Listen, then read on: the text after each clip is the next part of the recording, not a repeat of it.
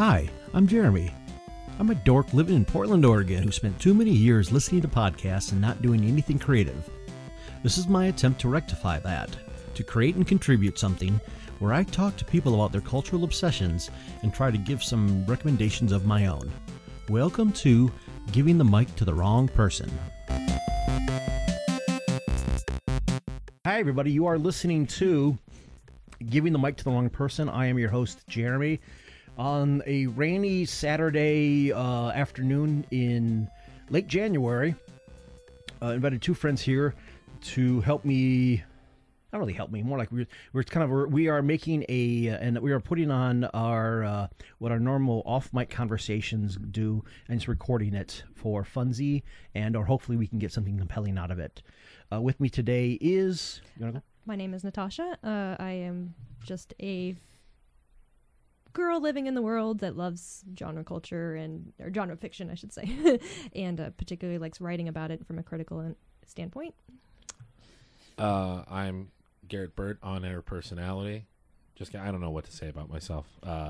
Repeat guest. Returning guest. Country music singer Garrett Burt, and also committed leftist. Those things don't always come together. No, they don't. Mm-mm. Maybe that makes me interesting. I don't know. I think that's interesting. Thanks, buddy. And I think what I, as a slightly different, call it a slightly different aim from the usual podcast episode, which of course has been so tightly formatted and right on point in all the dozen or so things I've released so far. Instead of talking about a particular cultural obsession, this is more of call it more of an idea. Was certainly kicking around in my head, and I think everybody else's too. Of problems with modern geek culture, nerd shit, as it were, because after the problems that happened after it became dominant, almost 10 years ago now. Right. Yeah. I mean, there's not really a niche, geek culture anymore. I feel like that's gone entirely mainstream. You know what I mean? Game of Thrones was when I first noticed it, because it was my mom watches Game of Thrones. Yeah. You know what I mean? And it's that was very much something just nerds consumed. Yeah, I had a coworker 15 years say ago. that she watched it and say that she was glad that things aren't as bad as they used to be. Women just had it really hard back in those historic times when there were dragons and yeah. From the long view, sure, in terms of being just legally chattel property. Mm-hmm. Mm-hmm. Well, I guess he is really steeped in history, right? What's his face? The War of the Roses is George R. R. Martin. George Railroad Martin. War of the Roses and was it Albigensian? I think that's how you call it. But that kind of late medieval, pre-Renaissance, the kind of if you to bring in a video game aspect, if you play Crusader Kings 2, it's the kind of era that game covers of mid-late medieval period through to the Renaissance. Mm-hmm. And Serfdom. I think where the dominant form is feudalism. In fact, I think very popular mods to that game is when people started incorporating Game of Thrones stuff into the game of here you start out as this little duchy controlling one aspect of land, and then through intermarriage and whatever you build your empire. That sounds good nice. Times. Yeah, indeed. I like it. All of my video game knowledge is died after the PlayStation 2. I don't know anything about video games after that. Oh, funny you mentioned that. There's your copy of Silent Hill 2. I need to get back to you. Nice. Oh, nice. Well, I think you can just keep that. The odds of me ever playing it are, It's unless it's worth money, which I'm sure it's not. Yeah. I have a token of Final Fantasy VII. All I think CDs. I have Final Fantasy VII. That's one you gotta hold on to. But I think I bought it at a GameStop with the hope of playing it one day. Yep. And it's just still sitting there. I had it because my roommate Candace, who before she left for Michigan, I know Candace. Yeah, she had in fact, she was the one who I think I bought her PS2 and a bunch of games off of, and eventually just gave back. I think I gave her back her copy of Final Fantasy VII. Yeah, I think this is maybe in like 5 years ago or so. Just like, here, you have this back. You want to you're playing like a lot of these games again. Enjoy it. We could sell this for make I don't know, beard money off it, but here I think you'll fancy it much more. Candace, by the way, boy, has she really blossomed in recent years. Mm-hmm. She was someone we knew a long time ago that struggled with some stuff in her life, and she's like doing so great. Like she's one of those people on Facebook that I was never like really tight friends with, but I was like, now all her like she's so. I don't know. She's just living a great life now, and it's just so it's so it makes me really happy. Reassuring. But anyway, joined a Grand Rapids roller derby league. Nice. Sasquatch. That's her. That's her name. Yeah, that's great. Pretty good. Mm-hmm. Yeah, pretty good. I always wanted a roller derby name. I wanted to just make one up. Yeah. Helen in a Handbasket. Faye Smelter was mine. Helen in a Handbasket's pretty good. I think a lot of people use that though. Oh. So I went for Faye Smelter. Faye Smelter is that's good. Thank you. Faye Smelter, yeah. It's my derby name if I ever had one, or my chick punk rock name. Sure. The Smelters, and you're Faye Smelter. Yeah, I'm Faye, and these are the Smelters. I love it. Okay, that's a show. There we go. Thank you for listening, everybody. Stay tuned for another couple of weeks when we scored out another episode. I think one of the Natasha, one of the things that you'd mentioned talking about your the recent Sherlock finale. Mm-hmm. Yeah, that was a really interesting clusterfuck to watch happen on Tumblr. It's because I feel like we have a lot of questions around the lack of space between creators and their fans nowadays, especially with Twitter, and people, harassing and trolling on Twitter is pretty normal. But for social media is for. Yep. So it's for being an asshole. Can I just jump in for 2 ticks? Just because I've heard something happened, I don't know what happened. I'll explain it. Yeah. Okay. Yeah. Mine stuff too. The last episode of Sherlock that I saw was, I think, God, like after the first episode of the second season. Yeah. Since then, I haven't seen an episode. Right. I think I'm nearly the same place you are. I'm not really dedicated to that. I try to stay out of fandom in general in terms of the major interactions, because you do end up with a lot of this like echo chamber of awful. But what happened was that there was, especially on Tumblr, which is definitely a place where representation is pushed as being important to pop culture and media, which I completely get behind, but sometimes they go a little too far with it. And in this case, what had happened is people had come up with something called the John Locke conspiracy. And what it was is that they believed that John and Sherlock would end up together by the end of the show. And so everything... Wait. I'm confused already. John... Watson. So John / Locke? Yeah, it's John Locke. Yeah. Okay. So it was called the John Locke conspiracy, and what they would do is they would... back when Sherlock first came out, when this show's been going on for 7 years, people have a lot of time to cook, especially since like a year between seasons, or 2 years between seasons.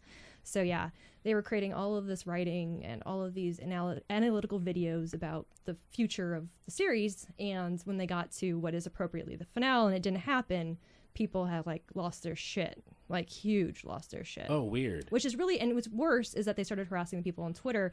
And this is Mark Gatiss, who is in the show, is gay, would have, obviously tried to do appropriate relationship within the show if that was what they were aiming for. Mm-hmm. But he is now being hounded on Twitter by people that are just loud and obnoxious. So, but it happens every time there's something that, where fandom wants something, but they don't get it. Nowadays, it's a lot easier to see that, and also to kind of be completely, dumbfounded by the levels of stupidity people will go through in approaching that. So that's an interesting take of, or I should say, an interesting evolution of because the internet and social media does do a lot for, I don't know what, just jacking up fan entitlement. Yeah. Right. Especially because any group of people with a shared belief much more easy. Instead of like kind of like keeping themselves in check, you'll just kind of you will ping pong back and forth and just and positive feedback bounce up. Yep.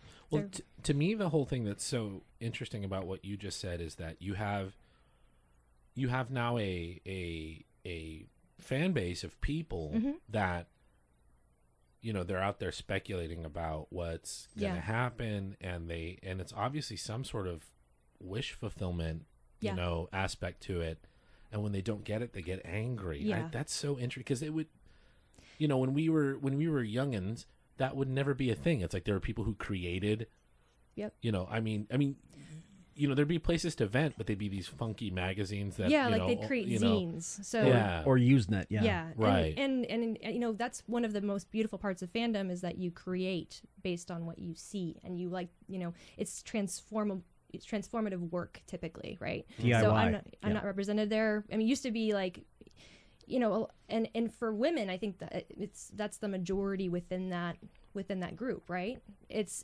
mostly white women and heterosexual women too, or but you also have your representation outside of that too. But you do have like a huge community of people coming together to create things and to kind of bounce ideas off of, and but that definitely, that feedback loop has no exit, right? Like, so if you don't have somebody tempering disbeliefs, which is what they've had to do now, like this is the way that most companies operate. I mean, little tiny rumors get out about certain fandom franchise media, and it propagates through this social media network where, think about the controversy around the Captain America comics earlier this year where Cap was Hydra. Well, guess what? It was, he was being mind controlled by Red Skull. It was a time travel thing, whatever, but people got so upset about it because That's how they resolved that? It was horrible writing. It was awful. Anyway, it was awful to begin with, to make Cap Hydra, but at the same token, people that don't actually like interact with it or actually like care about it got involved, and you kind of have this whole idea like people like there's a whole culture of outrage going on right now in fandom, right? Like people like to be upset more than they like to be pleased by things, I think. Right. Yeah. So which is I think the side effect being is like the standard blog post or article post at this point. There's not much of a difference between a blog post and an article post, but it's kind of now as someone I can't remember who pointed out, but it's kind of changed where the primary desire was to provoke rather to inform. Okay. And they were the writing style changed and the headlining changed.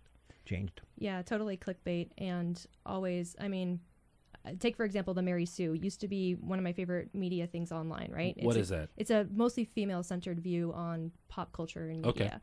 And they did attack some of the important stuff that came out earlier. But nowadays, when you go to their articles, they are literally all just clickbait, right? They're just like what's an like even you can even make up a phony funny example. But I wish it's just that they'll go, okay, well, this show is great, but how many white people have are all over it, or like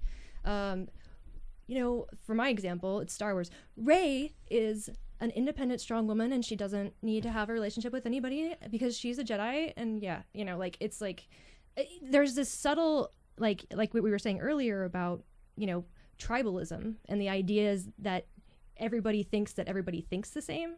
But when you read something like that and you actually dissect it from a critical view, there's nothing to it. It's air. It's not actually providing a critical analysis of the text within the context of its creation, or even caring about what it's saying. Especially for feminist issues, it's been really difficult to find actual good commentary online about it. Right, because there is, of course, there's strong feminist critiques to make of all sorts of things. Yeah. But I think I'm not sure if I understand what you're talking about, but because this is all very foreign to me, but yeah, it's just this: can we get upset about it? Yeah. Can we find a way to get upset about it? And and if so, that's what we're gonna do. Yeah. We're not gonna. I don't know. I feel like I'm talking like you hit the nail on the head. Which connects into many other things. One of them, it's kind of is God, I think it's Adam Curtis and a bunch of people talked about kind of one of the drawbacks to how culture changed is that in the 70s it's kind of you have with the foregrounding of kind of like emphasis on the individual, like kind of the primary motivating factor for working on this, for organizing or for being an act or being an activist or something, or even just not even like in a political arena, but so much emphasis was placed on the importance and the primacy of the personal emotional catharsis or emotional experience. What all became the most important aspect was like no matter what it was that you yourself had had like this evocative or evocative epiphany of this experience, and so it became it degenerated, and so it just became like it degenerated into like the separate or just detached. And so that all just became about that that dopamine rush that that hits where you'll grab whatever critical tool or not that may or may not be applicable to the situation, and just kind of throw that out there, and you'll get the I think I best described it as sharp tools employed by dull minds. Right, and it can get a lot of attention. Like I read, this isn't about pop culture, but I read a thing in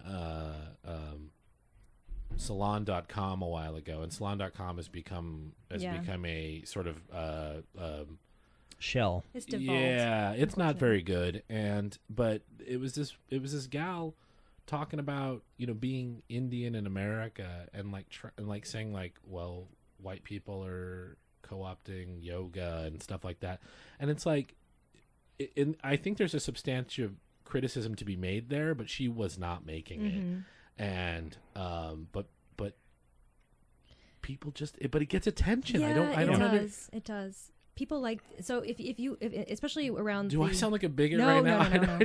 I'm really afraid of that. It's difficult because it's a loaded topic from the get go. Right. Yeah. So and in terms of a lot of what we see nowadays is that people are being told that they don't have a right to speak about stuff because they are within a certain mindset or a certain place, and that that's the kind of reactionary shit that got us Trump elected. I mean, because So if you don't mind me, go ahead. Like, I feel like you see a lot of people being criticized for who they are rather than what they're saying. I don't know if that's what you mean, but that's something that really bothers me, because it's like I can say something stupid right now, and I want people to go like, that was stupid and this is the reason why. You know what I mean? I don't want someone to go like, we don't have to listen to you because you're a white cisgendered hetero male. You know what I mean? Like it's like that. That really bugs me. Like well, being told that you're excluded from a conversation just based on who you are, right, versus what you think is just at the heart of it is what's wrong. Yeah, because I'm wrong about shit all the time. And to not I'm probably wrong right now with whatever I'm saying. Yeah, and we should be corrected, right? Like when we make mistakes, we should be corrected. How are you going to learn until you actually make the mistake and get the opportunity to apologize for it instead of being cut out from the get-go, right? Right, and it's almost a thing of, it's kind of is eventually, with the criticisms that have arisen in the last few years of just like talking about like call out culture, I think many people like Freddie DeBoer and a bunch of other folks have talked about how part of the realization that hasn't really just twigged to enough people is that your the correctness or the righteous correctness of your moral stance doesn't mean shit for how effective or practical or how well you can communicate that. It's kind of a thing where there are ways to kind of like help people grow and help people kind of like slowly. It's kind of a thing where it's like we have a problem with how do you deal with people who ain't as woke as you? Yeah. Where, and I stole that from somebody because all communication and all culture is copying. The other thing was like about the going back to the Sherlock thing. I always thought that one of the criticisms was just was it just like just kind of like blah or bad plotting, and was it like on top of between just kind of like a kind of a blah outcome, but you also had like the fan response on top of that, or it's just it's the nature of television nowadays that they try to be more and more sensational, right? Like, and Sherlock kind of did that, which ended up. I'm sorry. Oh, go ahead. What happened? Like, are we going to be a no spoilers thing here? Oh no, let's spoil the shit out of this stuff. Let's spoil stuff. Oh, okay. Because I don't know what happened. I really don't know what happened. To put it into context, okay, so that was the bigger problem, right? Was the fact that John and Sherlock didn't end up together. But interspersed with that was the fact that this season was the season where they killed off John Watson's wife, Mary, who they just had a baby with, and who was, I mean, I'm going to just say this, she was seen as a impedance to that relationship coming through. And then on top of that, the last episode, you have a very touching scene between him and this character named Molly, who's between awesome. Who and Molly? Sherlock and Molly. Okay. Yeah. Okay. Where he's forced to say "I love you" to her. He's like one of those gun to the head situations, and it's all his lost sister. So it's like explaining it goes down a rabbit hole you probably don't want to hear about. But just watch it. It's not that bad. It's not great. It's not good, but it is what it is. I liked it. So what? But what was the uproar about? The uproar was that so this is the best part. They leaked the episode in Turkey and Russia before the premiere, the broadcast. Yep. And so what happened is people were Russian hacks again. Yeah. I'm just kidding. Well, no, they actually thought it was a fake episode. They thought it was a fake episode, and that they had cut out the part with the kiss between John and Sherlock because that Russia and Turkey aren't so great about gayness. Yeah. Okay. They really don't show it on television, I guess. I don't know. Or Russia's certainly not. Yeah. I bet Turkey certainly not as well. So everybody started, the rumor mill started grinding, and people started believing this was true. And I swear to God, and I'm not even in the fandom, I just saw it happen, and it was just that's a proper hilarious. That's a proper conspiracy theory. Yeah, it was great. It was a conspiracy theory that they believed so much that they thought that the creators had punked them and released an episode in Russia and Turkey, so that they would be everybody else would be surprised when they watched the show, like they when were they watched the real one where they fall in love. The rumored together fourth episode never came. That's amazing. Wow, that's like, different. I want to do the Simpsons joke where I say, "We're through the looking glass here, people." Yeah. Down. Thank you, Millhouse. Yeah. Yeah. I'm astounded. Yeah, I mean, that's just the tip of the iceberg. But that's the tip of the iceberg? Yeah. The tip of the iceberg, because it's a level of crazy, but the level of crazy that goes so deep that hundreds of people, I mean, I don't have that many people I follow on Tumblr, but that it saturated that element too, was just like, okay, well, this is how fandom is now. We're going to have really strong reactions to stuff based on what we wanted to see come of it. So this is a light version of that, but this is the first time I kind of noticed this sort of weird, how weird fandom has gotten. Is do you remember this thing that went on I don't know 5, 6, 7 years ago, where someone put forth this theory when the Lord of the Rings films, we're getting a sizzle again, but someone put this. Cat, what are you doing? Someone put this theory forward when the Lord of the Rings series were out, or they'd been out maybe for a little while. I don't fucking know. But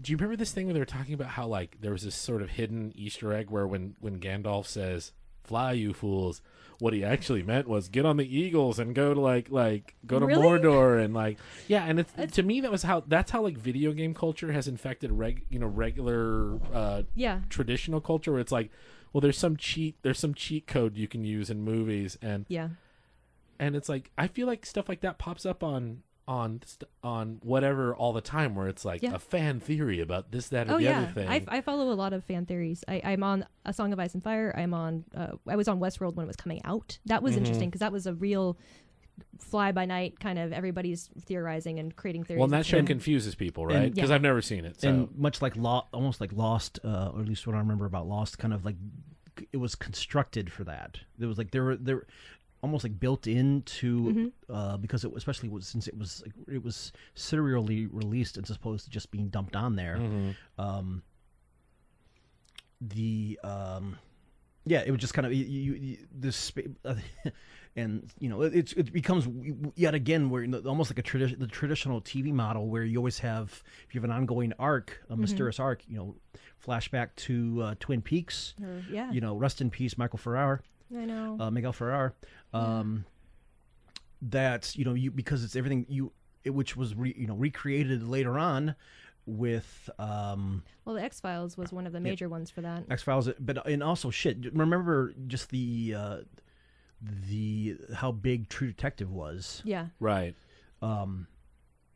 Where it just kind of like it allowed people, and like I said, at some point it becomes fun. Yeah. And because it's like you let people, it allows people just to engage, because people are always going to engage, the modern form of water cooler conversations, and it allows people to engage with it, and it becomes a shared, much like sports, a shared cultural thing that's not politics, that you can talk about. You can do you can do almost like a targeted small talk with a topic because it's popular enough. Right. Yeah. That's what I've noticed about it as well. Is like there's this. Well, if we're not going to talk about sports, and we've gotten past the weather, we're going to talk about whatever TV shows we're watching. Right. And this gives up enough grist for the conversational mill. Right. Exactly. And it. I for one, I'm sick of it. I'm not watching TV shows anymore. Not because I think there's anything wrong with it, but just because it's like I want to take in something else, because I feel like we're kind of entertaining ourselves to death. Like we're not engaging in our society in a way that is needful. And we're just watching TV. Yeah, we're definitely a generation of escapists, I feel like. I feel like, for us especially, watching shows weekly, just having the Netflix model now where you can watch all seasons of a show. And it's great, but the engagement is kind of gone, right? Like, we don't... the past media stuff is just floating out there in the ether, and there's some value there, but everybody's kind of in the minute, right? Like, this is how... sorry, someone demands attention. I love her so much. Yeah, there's a strange cat. We're being joined by new addition to Apartment Studios, Cali Cat, who I'll probably attach a photo of at some point. But I think it's not so much just I think it's just not a necessarily reduction of engagement. I think it's just a different form. Yeah. And I think that there are similar with like the amusing ourselves to death, which I probably should finish reading that book. It's not, I think that's been that has been, since mass media has been a thing. I think, but the kicker is that in times past, it has not. We've had enough other aspects to compensate, so it wasn't just the mass media consumption. You had much more like people had more political activity in their lives, and I think that's what I'm talking about. Is like now, if you just express a political opinion at all, right, people get uncomfortable because I think one, they haven't ever fucking thought about it, and two, it's just impolite to talk about politics, and it's like that's troublesome. I think it's also too, what kind of politics do you want to talk about, right? I guess that's a good point, because we were just talking about how there's a lot of actually political talk. You know what I mean? There's a lot of like how much of the crew or how much of the cast of this show it's mostly around identity politics, because we can all agree that representation matters and that people need more pop culture with more people that represent them, right? Right. But wider palette. Wider palette. But that becomes the only conversation. Right. And that's something I want to get to the bottom of. I legitimately do. You know what I mean? But I feel like every time I read about it, I'm like, I'm already lost. Well, and two, like the 90% of the stuff that's out there is just bullshit. Honestly, like we all know that. Right? Well, former Oregonian, Sturgeon's law is always in effect in shit. Always in effect in all areas of everything. So yeah, I don't know what Sturgeon's law is. 95% of everything is crap. or 95. What is it? It's something like 95%, 90 to 90. Fuck that up. 90 odd % of anything is crap. Yeah. Right. From former Eugene resident and classic sci-fi author Ted Sturgeon. Nice. Okay. So I have a bit of a theory on this, and my theory is, especially when you look at a social media with a younger user base like Tumblr, is that they're just figuring the world out, but they're not figuring the world out by the world that is around them, because the world that is around them, objectively sucks, right? So I'm going to take the one thing that matters to me most, which is pop culture or media, and I'm going to turn the lens on that.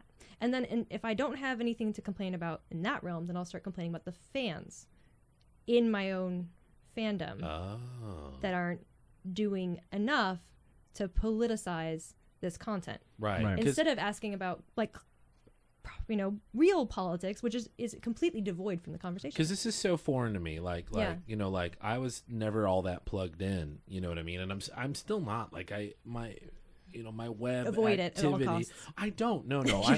Well, okay, but my web activity is very probably what a little bit more than what my dad does. Like there's certain blogs that I read. I go on Facebook, of course. I look at Twitter. Mm-hmm. There's a cadre of podcasts I listen to, and then I don't have any connection to it. Yeah. And then there's these young people, 10 years or more younger than me, and their whole lives have been, in the mix, and they have this whole. I think they have this whole consciousness that I don't have, and I'm not saying that in a positive or negative way. It's just the way that they experience the world is very different than the way I do. And so it leads to things like, I'm watching this thing and now I'm criticizing. Mm-hmm. Or just not criticizing it in the correct way, right? Right. I don't even know. It becomes a lot of times, a lot of the performative, superficial hang-ups happen to there. But I am really concerned about this idea that people seem to largely be influenced by how they're being entertained, and they cast their understanding of reality within that context of their entertainment. It's almost the reverse of what it used to be. You went and experienced reality and it was scary or it wasn't, or whatever it was, and then you went into entertainment to have a respite or whatever. Escapism, but it's a release, right, from the rigors and pressures of reality. Right. It's the sort of the low grade drug of nowadays. Is just we need to just be perpetually amused by something. Yeah.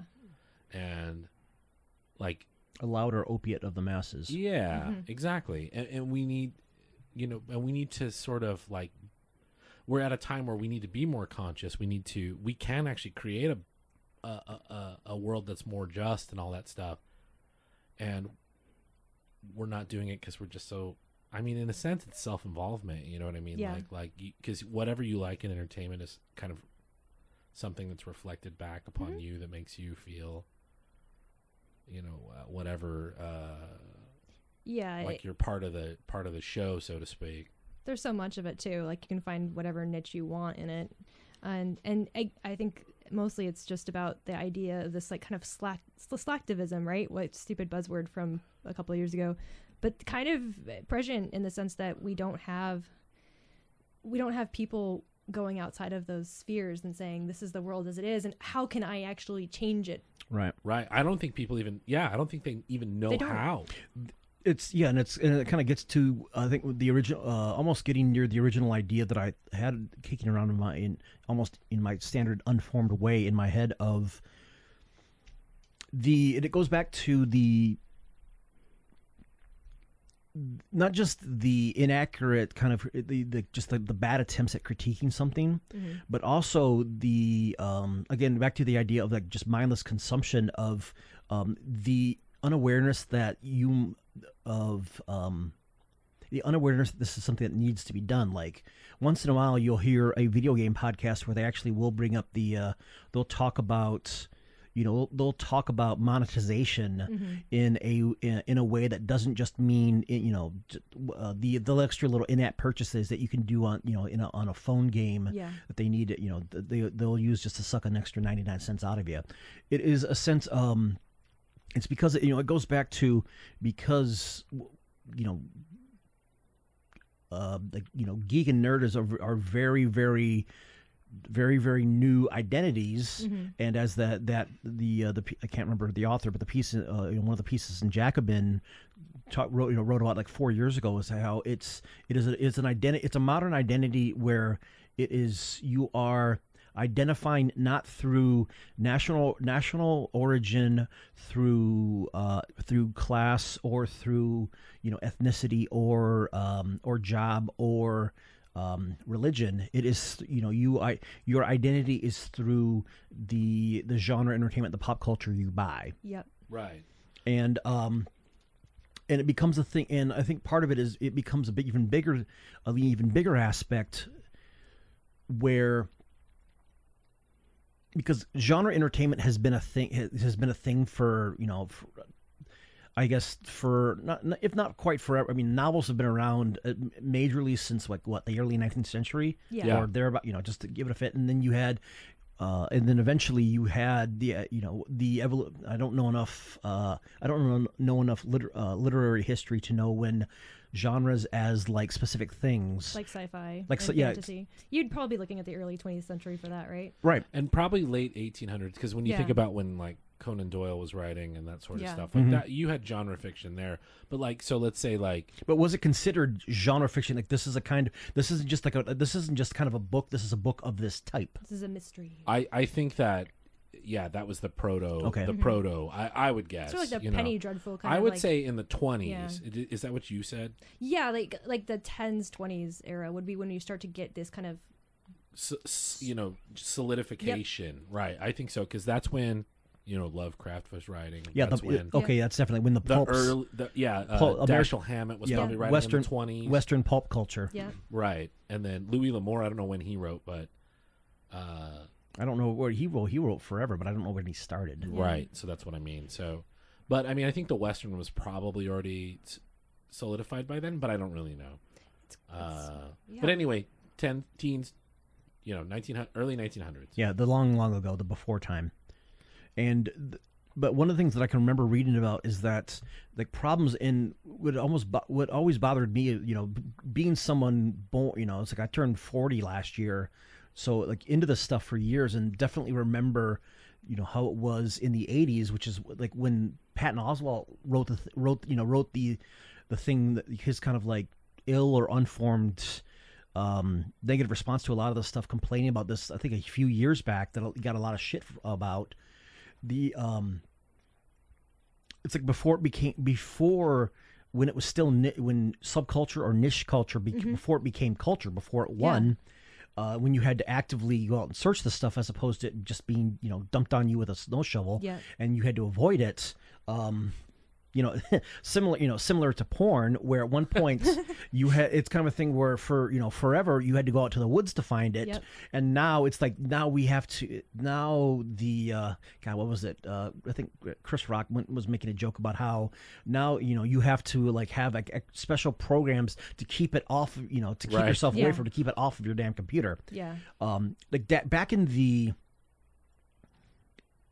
But it's like growing up with the stuff, and it's always, I think, eventually, especially in the 90s, as I got went through finished high school and headed off to Ann Arbor to go to school, became much more aware of it.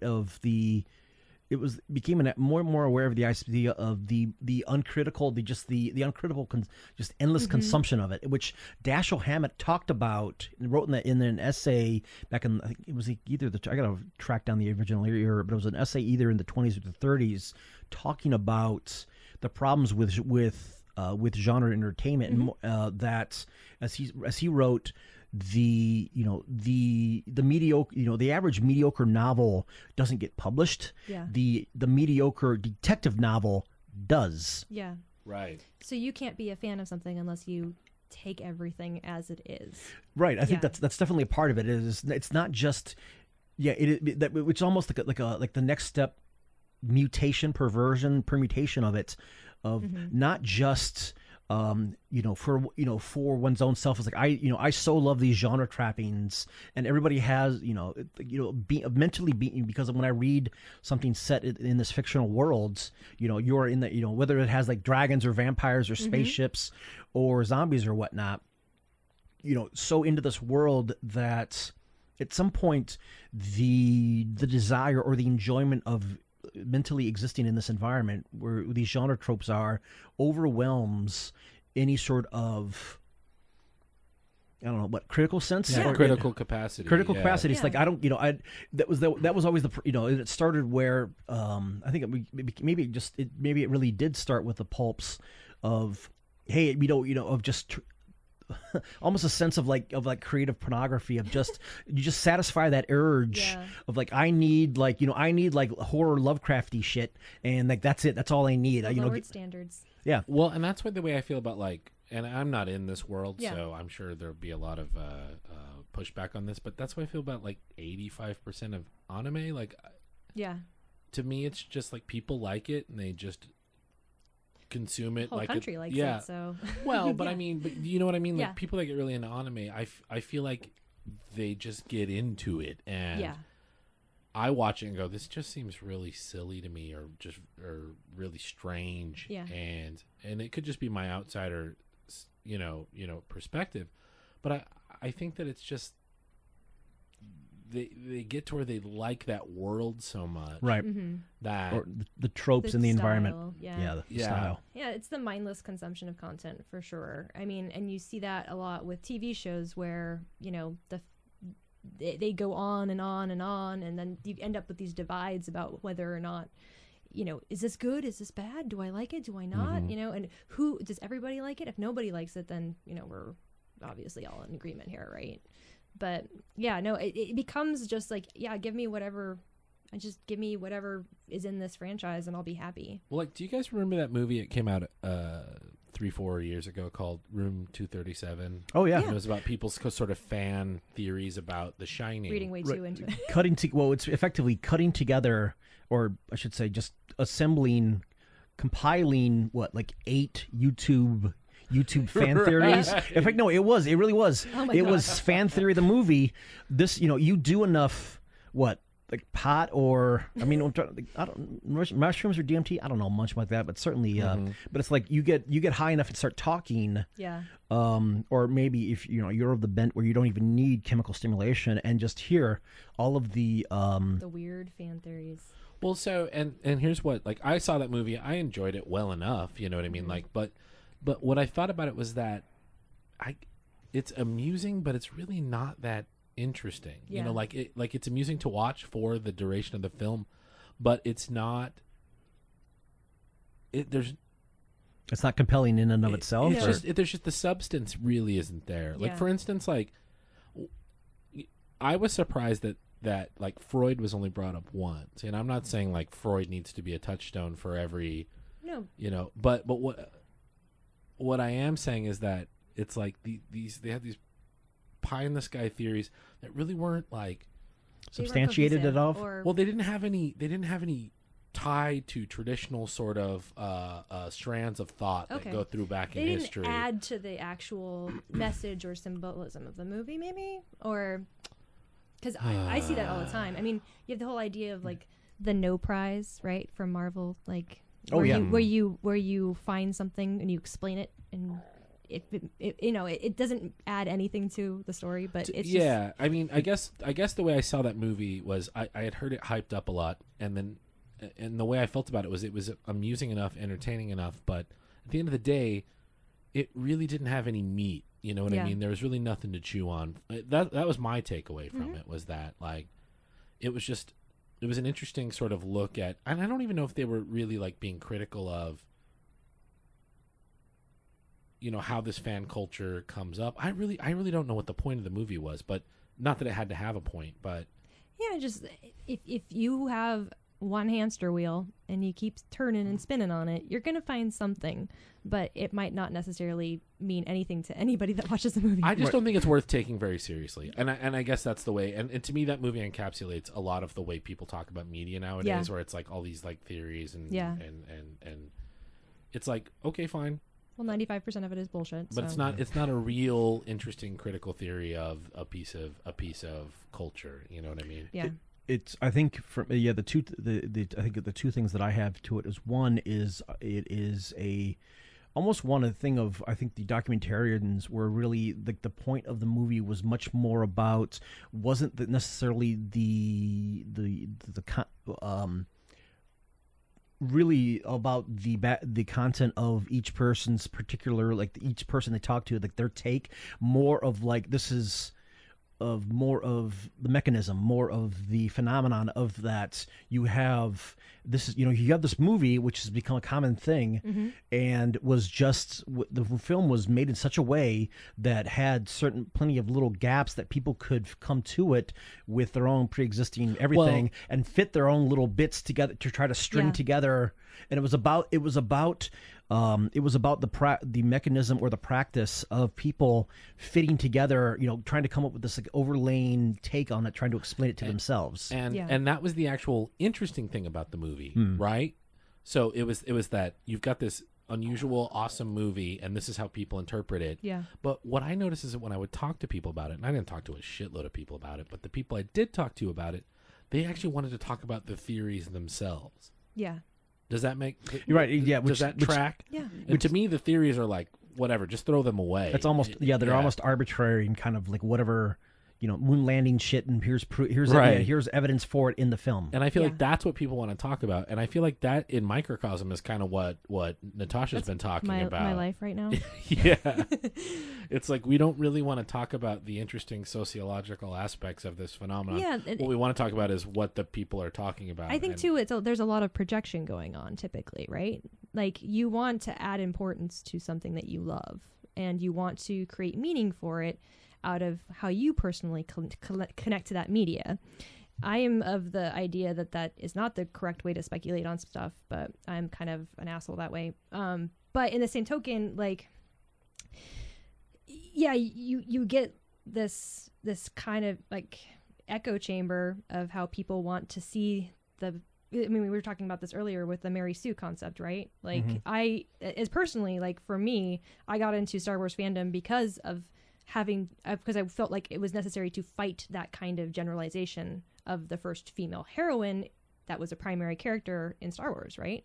Are you talking about Rey, right? Okay. Yeah. So after that movie came out, and it's not a perfect movie, it's not a great movie, but I mean, I'm part of that fandom now because I'm so kind of obsessed with it, and just Star Wars in general right now, was just realizing that this whole portion of the audience didn't know how to handle criticism of that character, much less the movie itself.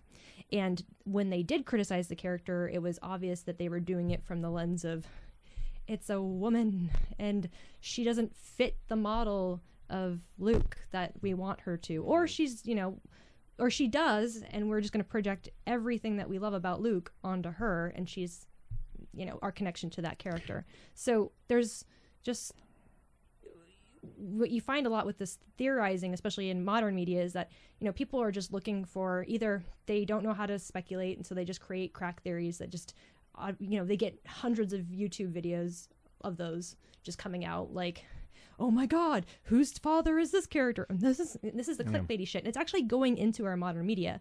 That's why, like, my friends have been interviewed by The Atlantic and the New York Times, and they're just in theorizing on this stuff, is because that is seeping up, not just from this kind of small niche community that loves it, but into the popular media where your parents are clicking on those links, and you're, yeah, and it's kind of like you have a cultural inability to think, or be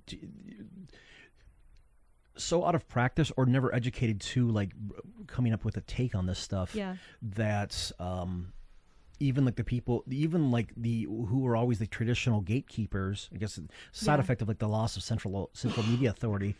The gatekeepers, who are people who are now the gatekeepers, have either lost the ability or are under such pressure to make up for what is just the destruction of news journalism in the last 20 years. It's kind of like they've had to go for this stuff because this is what gets, like I said, if journalism was always about what gets eyeballs, then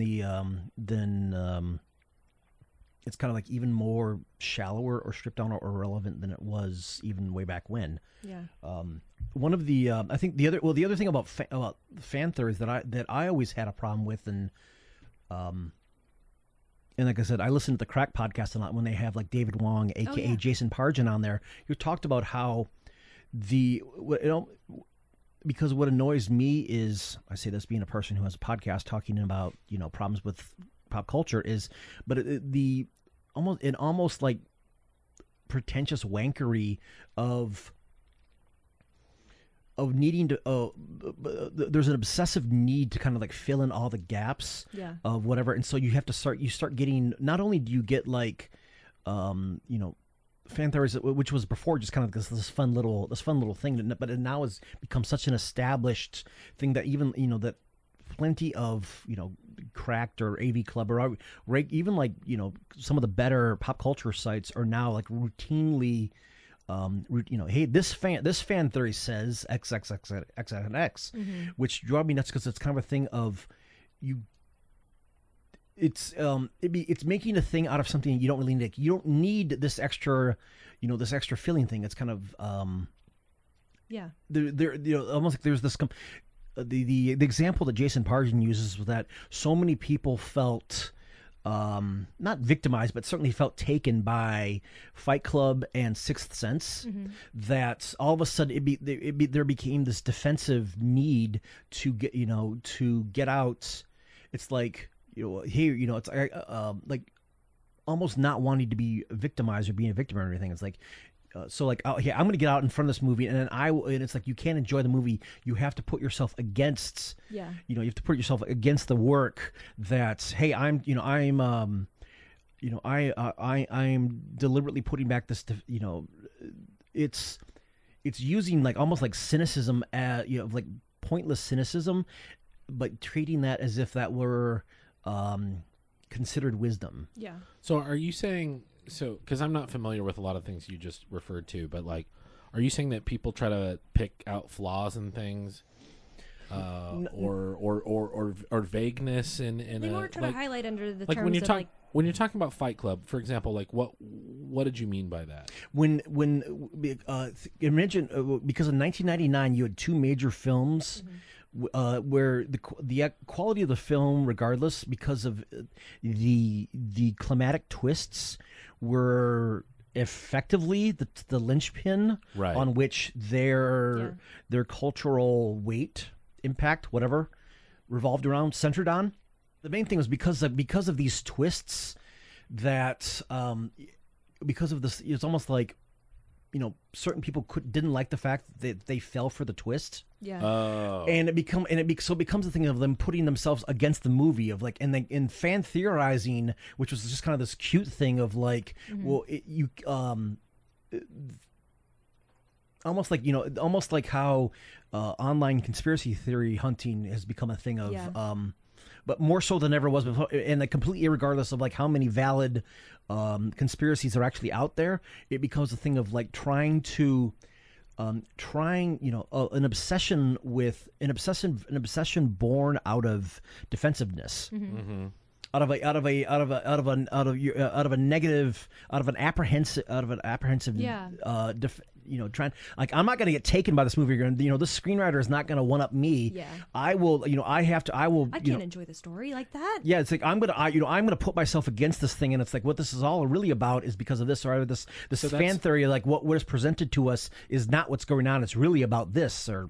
That's so interesting. 'Cause like I watch a movie like that, and that's fun to me to be like, oh, it tricked me. You know what I mean? Like, yeah. And that's a perspective I guess I just don't appreciate, where it's like you feel dumb, so you feel no, and I think there's or those types, you can feel dumb. And then there's me that as I like looking at writing from a meta perspective. I want to know the fundamentals of what is going into it and how the story is being told, right? Especially from like a narrative standpoint. If you look at like story structure. Yeah. I want to see the bigger picture. And that's why I do all the theory and speculation stuff. I don't really actively present theories as much as just critique them, because I mean like that. But there's a critical analysis and presentation of a work, and then there is the continued misinterpretation of it that goes around with that, right? Like I feel like I get into it so that I could just say no to misinterpretation, because there's a lot of misinterpretation that goes on to the point where you get these kind of swarms of people that think one way about something and don't realize that there's a completely different perspective on it. Right. And to me, it seems like that should just be regarded as like, because I don't think there's anything wrong with the constructing theories around stuff. I don't think it's a big deal. The problem I have is it should be considered like, I don't know, this might be sort of a salacious characterization, but it should be thought of as largely masturbatory. Yeah, you know what I mean? Like, well, like I said, it's not so much. I think and the problem that I have it's not just that people make their own fan theories. It is the fetishization of it. Something about this is now become a valid and big standard things that we need to have. That's but without the ability to figure out, does any of this correspond with reality? Or is there any validity here? Does your argument bear any weight? Or is it just kind of like weird? It's almost like it seems like it's just unmoored sort of speculation or right. But it's almost, unmoored speculation, but almost like some of the arguments or some of the theories concocted are almost completely, deliberately targeted and completely against what the actual thing is about. Yeah, it's like it's about this, but really it's what's going on here is this thing that is unsupported, and it's complete. It's your take could not be more wrong. Yeah. Now, whose take? Are you speaking from the voice of the theorizer, or are you speaking from your own personal this is my own take, voice? my own voice of responding to the article that death to Taboola, but the little Taboola auto linked this fan theory about such and such will blow your mind, and like, no, fuck you, total fuck stop you. Stop breathing right now. So what do y'all think, because I feel like you guys know way more about this than I do. What do y'all think the impetus behind that is? Like, it's basically, I think it boils down to wanting to see a story that you connect with and you like. Like, I think I brought this up earlier, but I'm using the Star Wars fandom as a generalization. I know a lot of people, especially older gentlemen, did not like The Force Awakens, and I think they liked Rogue One better. Did you? I haven't seen Rogue One yet. They're I'm a bad nerd. I think that they both films it's kind of a thing where they both excel at different things. Yeah, exactly. Where and some of the it's almost a thing where if only they could have been, they could have taken the best bits of both and kind of taken and like scrapped out some of the bad aspects. You would have the work would have been just kind of like would have stood up with the original trilogy. But. So are you saying that basically like what a lot of this hinges on is taking something that you like and making it about you? Yeah. Oh, okay. Oh, absolutely. Yeah. Okay. Yeah. And my whole thing, and I don't know what your opinion on this is. I'm just going to out myself. I don't think Rey is Luke's kid. And that's a huge assumption that almost all of the Star Wars fandom is already. I don't have an opinion about it. Yeah. I don't care if she's Luke's kid. And why this was important to me especially was because I felt like the people that were promoting it were completely ignoring the fact that she was an independent character and that she has her own story to tell. And also, if you were part of the speculation on it and the spoilers, there's nothing possible that leads in that direction.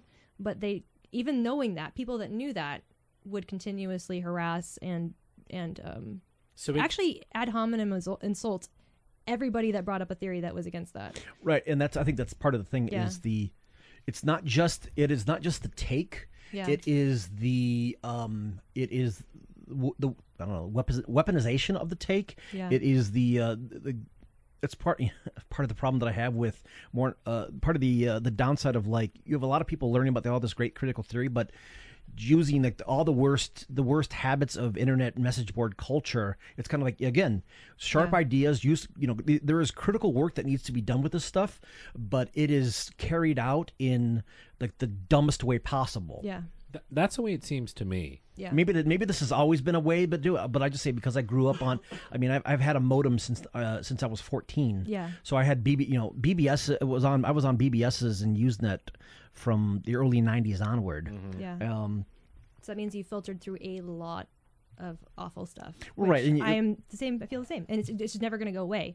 It's just a matter of, if people believe that the status quo is one way, that actually actively discourages people that have alternate viewpoints to promote their own ideas and to challenge these ideas. Right, and just the existence of someone with the contrary, the existence Mm-hmm. of anybody with the contrary take, or not a contrary, with anything. There we go. Yep. Anything other than perfect agreement is personal attack. Yep. There we go. Oh yeah, that's it right there. Yeah. So, and that's what I'm talking about is this, or had talked about earlier, is this tendency to make disagreement about ideas somehow criticisms of either if someone's disagreeing with you, you're interpreting that as some sort of rejection of who you are as a person. Yeah. Or vice versa. It's you don't have to be listened to because you're this sort of person. Yes, you know what exactly, I mean? yeah. And I don't know if that's what you're talking about, Jeremy, but that's, I think that's part of it, but it's also, again, it's kind of the critique equals criticism, which equals personal criticism, which means personal attack. The when you identify with so much with the shit you like, and it's great to like some stuff, but but it becomes a thing where we're running out of time, so I can't get into like the fact that I think plenty of people still operate out of like a 70s or 80 cents of like needing to, we need to support this stuff because otherwise it's going to go away. Oh, yeah. Because this 80 cents of scarcity, that if you don't want to go see this genre entertainment or support, we need to watch this shitty superhero show, otherwise it's going to go away. Like, no, shut the no, this is called, nerd culture is culture. right. But it's because people get so into it that any criticism, because I identify with this band so much that anybody who attacks this band for whatever reason is because I tie my identity into it, now attacking me. Yeah. And the internet and the internet just exacerbates that, and exacerbates all the worst aspects. Well, yeah, that's what because I remember that being young before. I definitely did not have access to the internet, and if I don't know, if someone criticized Black Sabbath or something, I would get really mad about it. But it's like, it's one, it's not worth getting mad about, but I do feel like the internet, really, sort of encourages that I can make this all about me, right? Know, like I am Black Sabbath or whatever. Name 3 of their albums, the last song. Yeah, and if right, and if you cannot, and anybody else comes up to it, if you cannot immediately jump to their calling you out on there was like prove your shit. It's like you have to you have to answer me these questions 3. Right. You are therefore you're not a real fan, aka you are invalid. Your tastes are valid. Your preferences are not valid nor welcome. Yep, exactly. And not to like bring it back to whatever, but I really feel that as a woman, finally kind of getting into fandom for the first time, it's really, really apparent that people's status quos are in their minds all the time when they're interacting with people, especially younger people, right? What do you mean? But yeah, I want to example, or can you tease that out a little? Okay. So for example, if you were to go to one of the, so here's a real example, right? There's a major Star Wars news board, the Jedi Council forums, and when The Force Awakens came out, they had a huge surge of people coming in to enter into that, right? And primarily this audience was female because we really loved the story and we identified with it. But you saw this very critical backlash, and so the thread that's been viewed 6 million times, right, got shut down, and they told us to just leave because they didn't want to hear any more of our speculation and theories because we weren't aligned with the status quo idea of things. You were all interlopers. We're all new fans. Yeah, new fans. You are all interlopers, and thus your take or opinions were invalid and unwanted. Exactly. Yeah, you're like Outlanders and Children of the Corn. Yep. You should put that. What? I love that. Outlander. It's not a good movie, but no, I watched it. It's great. It's the perfect cheese. I love it. It has Linda Hamilton in it. That's the weird. I forgot she was in that. Wait, it's not Courtney B. Vance. What was the name of the kid? Ezekiel or? No, that kid's a good actor. Whoever played, I think it's Ezekiel, isn't it? Which one? The leader kid or the red-haired kid? The leader kid. The leader. That's the weird thing. The leader kid went on to play Cousin It, and I think used some of his money to. God, what was it? It was. Lived in New York. Still lives in New York. Played Cousin It. Lives in New York. And I'm probably like confusing that maybe like 2 or 3 different IMDb bios together, but it's something like after 9/11 was using some of it, using his like Cousin It money to for like local charitable educational uses. Good for him. That's great. Whatever.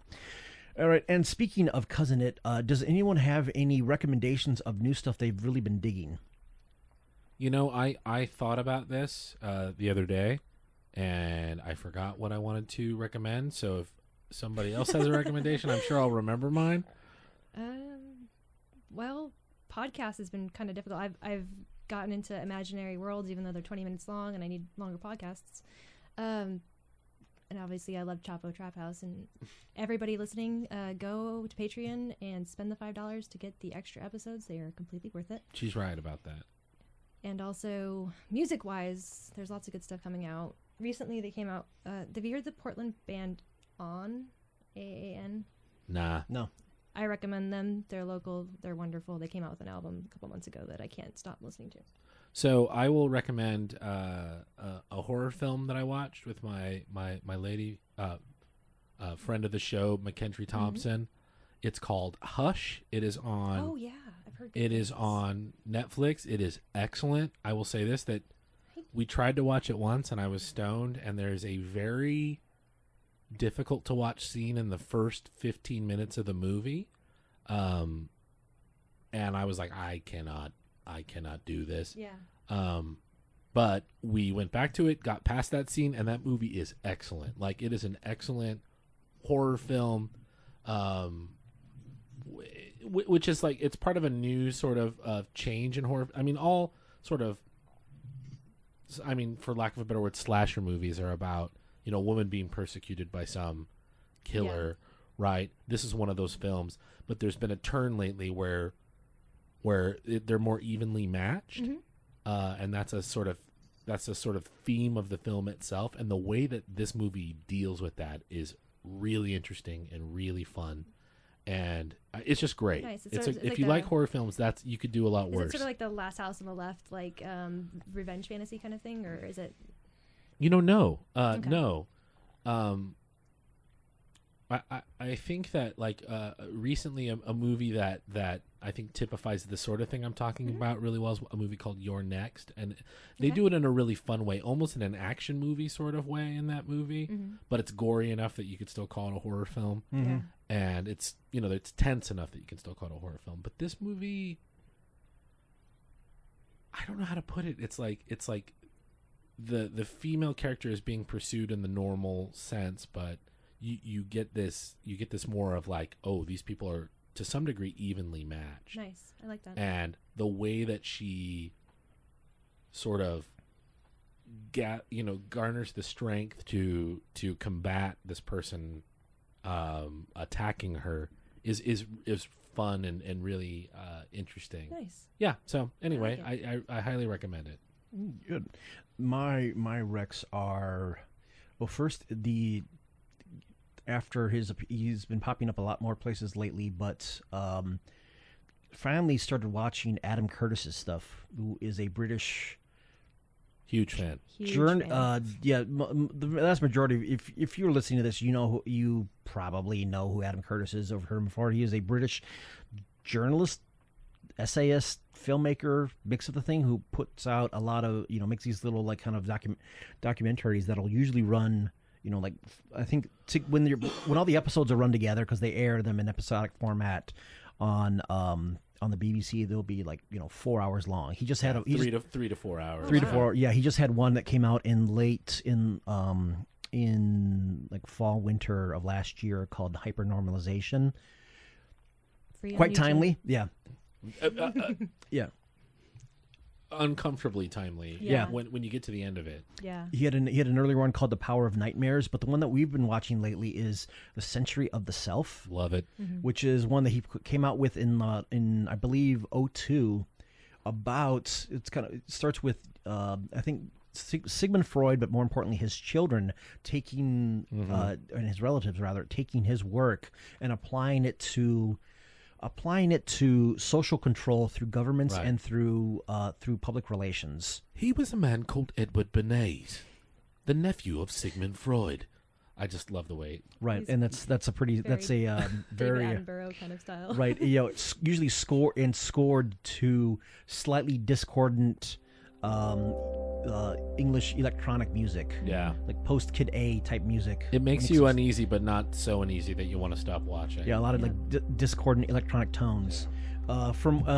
Speaking of discordant electronic tones, band-wise, we have, thanks to the Discover Weekly thing, and we'll also find out that they're actually coming to, they have an appearance, well, very soon after the time we're recording this, but there's a band called Serotones, or the Serotones, which are just kind of just loudmouth, just great garagey rock and roll.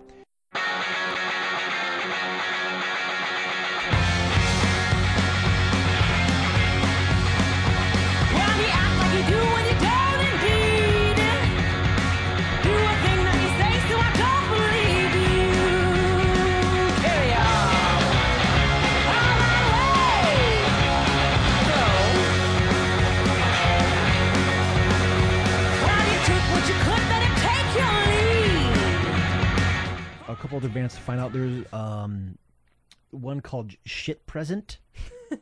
Love it. Like it.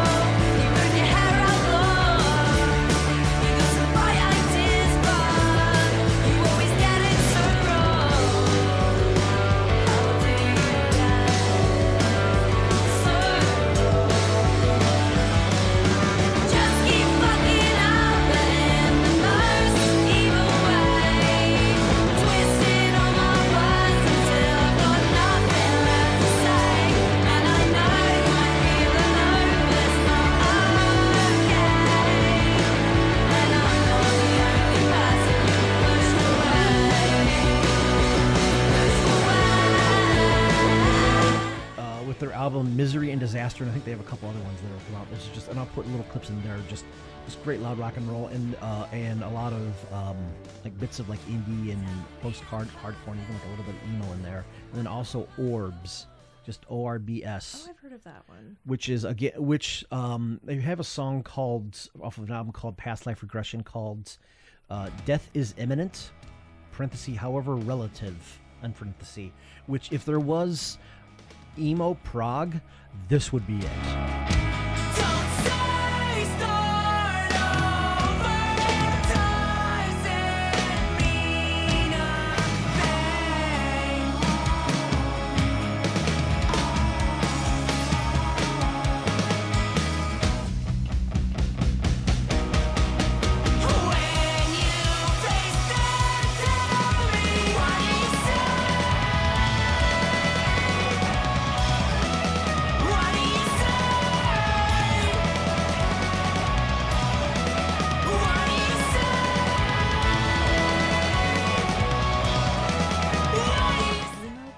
We're in a new world. Yes. An emo prog world. Yes. Well, somewhat of an emo, but it's kind of the same thing. I mean, even at the end of Sunny Day Real Estate, Jeremy Enig was really, the last album before they split. Well, they split for the second time.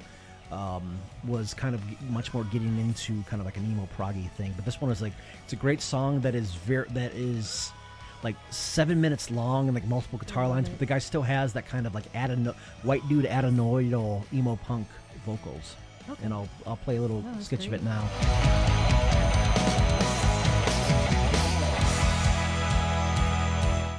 All right, and where can we find y'all on the internet, or what you're working on that anybody else can check out for the dozens of listeners that will get that may or may not hear this? My mom, my best friend.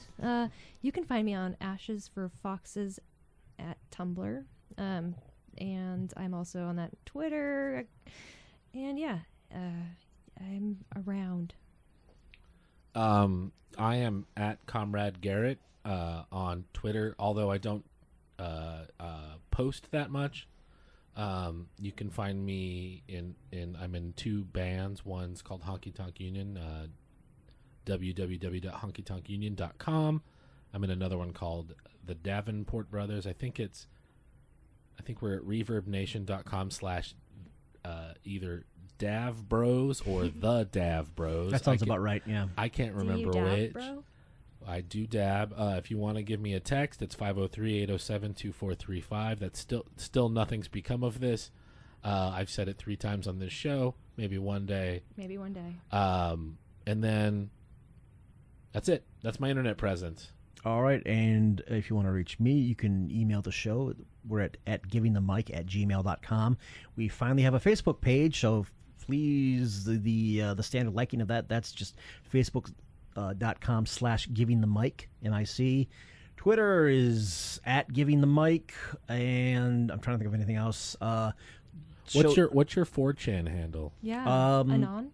I don't think I've ever actually had a login there. Let's see, mine's Pepe666 Pepe.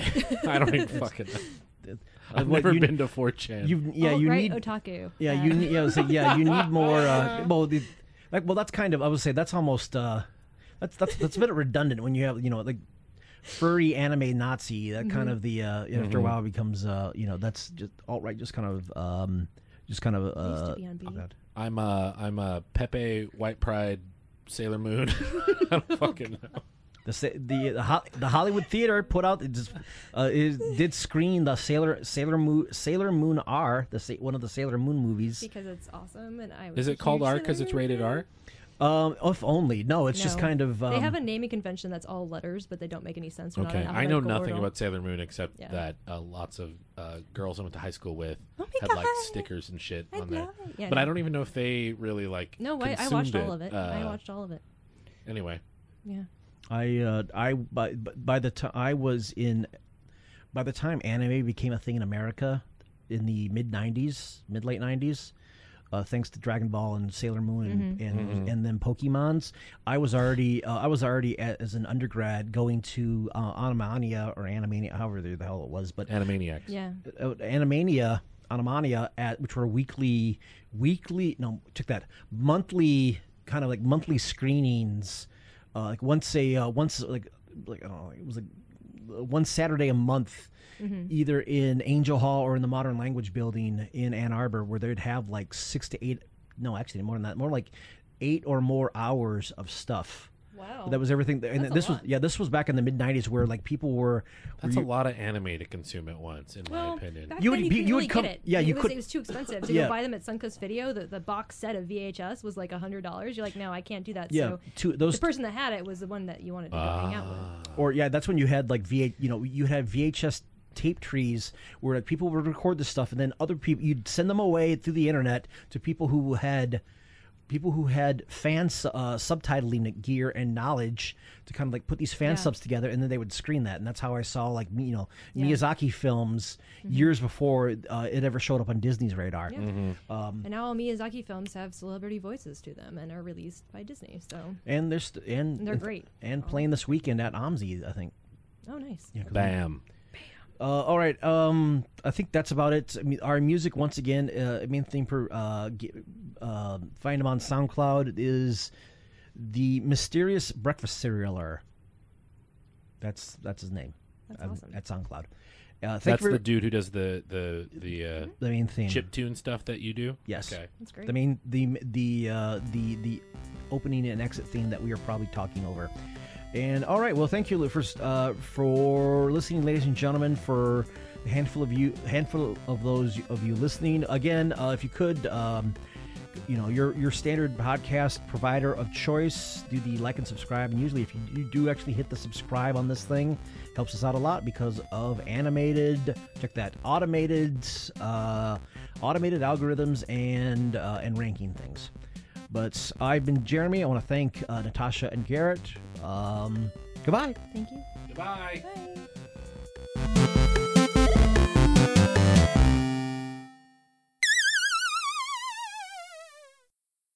Editing services provided by Entertainment Unlimited. Visit us at euavp.com.